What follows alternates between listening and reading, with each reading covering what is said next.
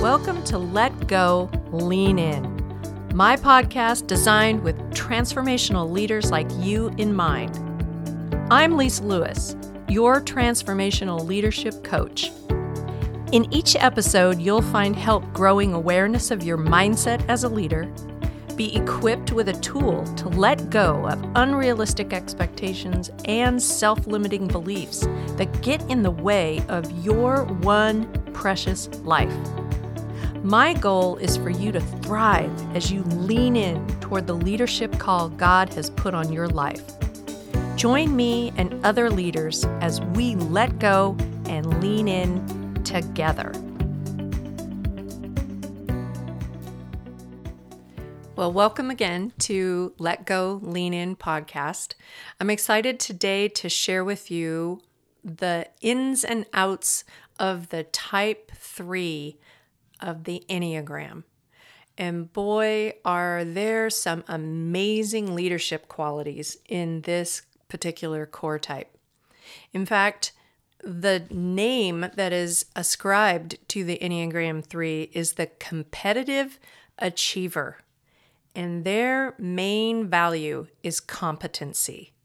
So you can just imagine what a Type 3 as a leader might be. And if you are a Type 3, then you're also going to hear some of the pain points that you try to hide. Because here's the thing about the Type 3. They put on a feeling good mask and hide from their own feelings. The blind spot of a Type 3 is the avoidance of failure. They are the ones who want to get the blue ribbon and the gold star and the trophy at all costs. And usually the cost is their own health.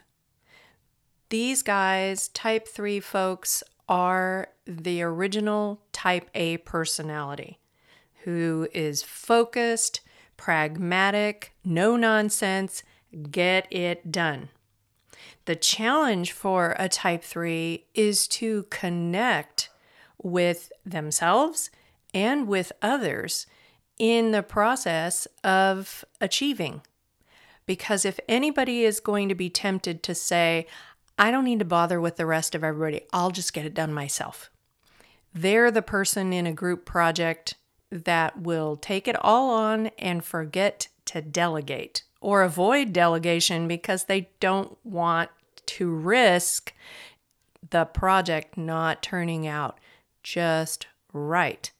Now, that may sound a little bit like the Type 1, the reformer, the perfectionist, and there are some similarities, but the difference is the motive. A Type 1 wants to do it right because that is the right thing to do. A Type 3 wants to do it right so they can look good. In fact, this sounds very shallow, but this is often a saying about a Type 3. They're going to achieve all the things and they're going to look good doing it. In a group setting, you will find a Type 3 showing up with, if a female, with the perfect outfit, the perfect makeup, the right kind of briefcase, cover for their laptop, all those things. They look put together. And they're 100% competent, at least on the outside. Again, their greatest fear is failure. And so if they have uncertainty, they're going to mask that in any given situation so that they appear competent. So what are some of the things that make up the Enneagram model within a Type 3? Well, we're going to talk today about triads, which affect all of the 9 Enneagram types, but we're going to look at the triads from the 3 perspective. I'll also talk about the lines that the 3 has, the connection to 6 and 9, and their wings, and then also what the leadership, the idealized leadership of a Type 3 can sound like. So let's talk about the triads because there are many within the Enneagram. There are the centers of expression, which are the head type, the heart type, and the body type.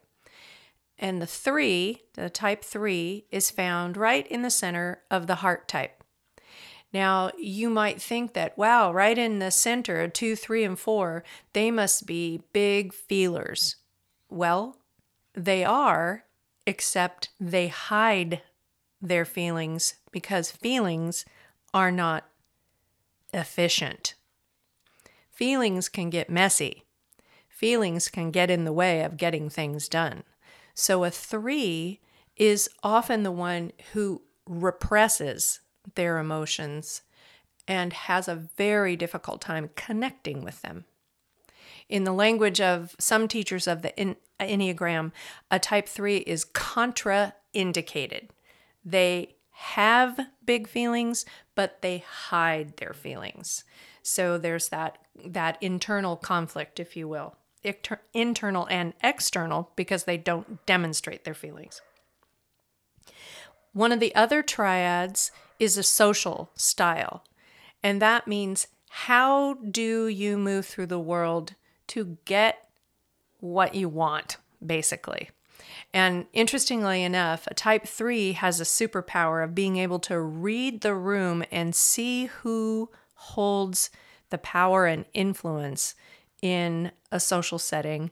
And then they go and ingratiate themselves to that individual, and show up as a very competent and assertive individual. And that's their social style. They're in the assertive triad. Now, the interesting thing is that doesn't mean that they're bossy necessarily. It means that they're willing to put themselves out there. Not every one of the core types in the Enneagram is willing to put themselves out there.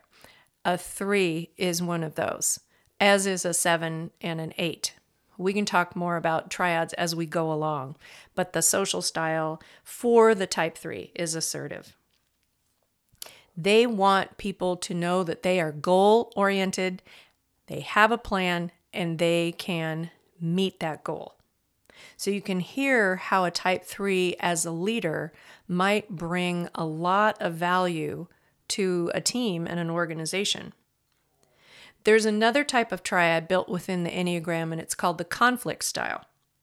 For a type 3, they're in the competency triad, and their focus is to be competent at what they do, to do things efficiently, to set aside their feelings, as I mentioned earlier, in order to achieve, because feelings can get in the way. They can slow things down, and they can take us off course. So a type 3 is the one who can box up those feelings and push them down and act like they don't have them at all. Now, unfortunately, a lot of type 3s actually struggle with heart condition, physical heart condition, because they swallow their emotions and it can bring so much hypertension into their bodies that they end up having stress-related health issues. So, if you're a type 3, this is definitely an area that you want to pay attention to in order to learn how to open the Tupperware lid of pressure so that you don't have to hide all of your emotions inside. The lines that the 3 has are to a 6 and to a 9. In fact, if you are familiar with the Enneagram model, the 3, 6, and 9 make up the equilateral triangle that's right at the center of the Enneagram itself. So when a 3 is going to be in release or relaxing, they go toward a 6. And of course, in future episodes, we'll learn specifically about a 6, but I'll tell you this, that when a 3 goes to the 6 as a leader, they are putting their team first instead of their needs first.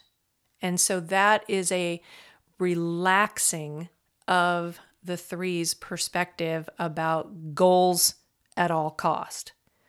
So it's a growth point for a 3 to be able to release and put the team's needs above their own. When a 3 accesses their line to 9, that's when it's a stretch. It's not an easy thing for them to do.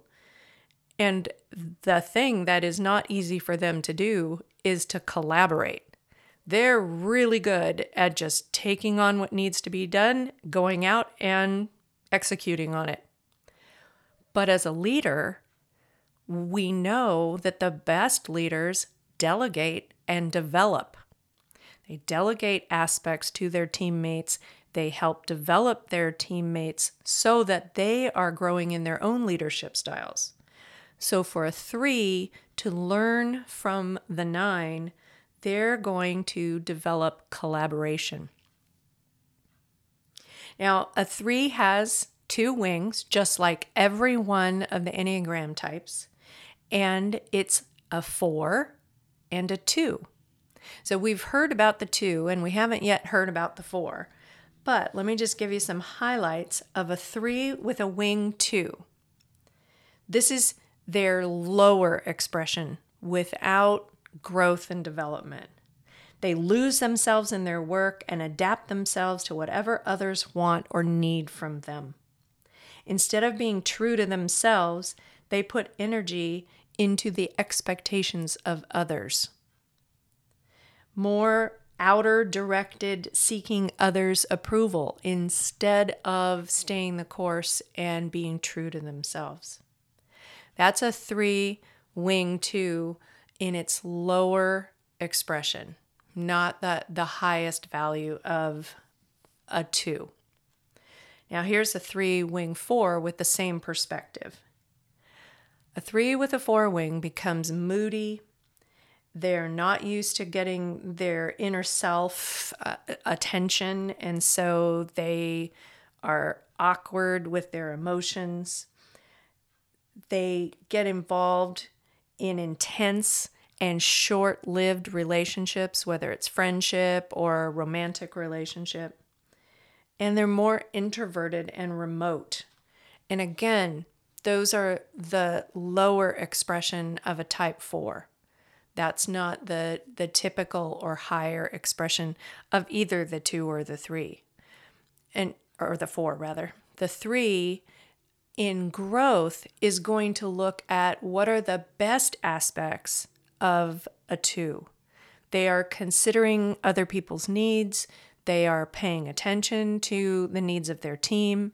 They're looking to develop their people, as I mentioned earlier. That's what a true leader is, especially a transformational leader, is focused on, is the developing of their people for the team's success, not an individual's success.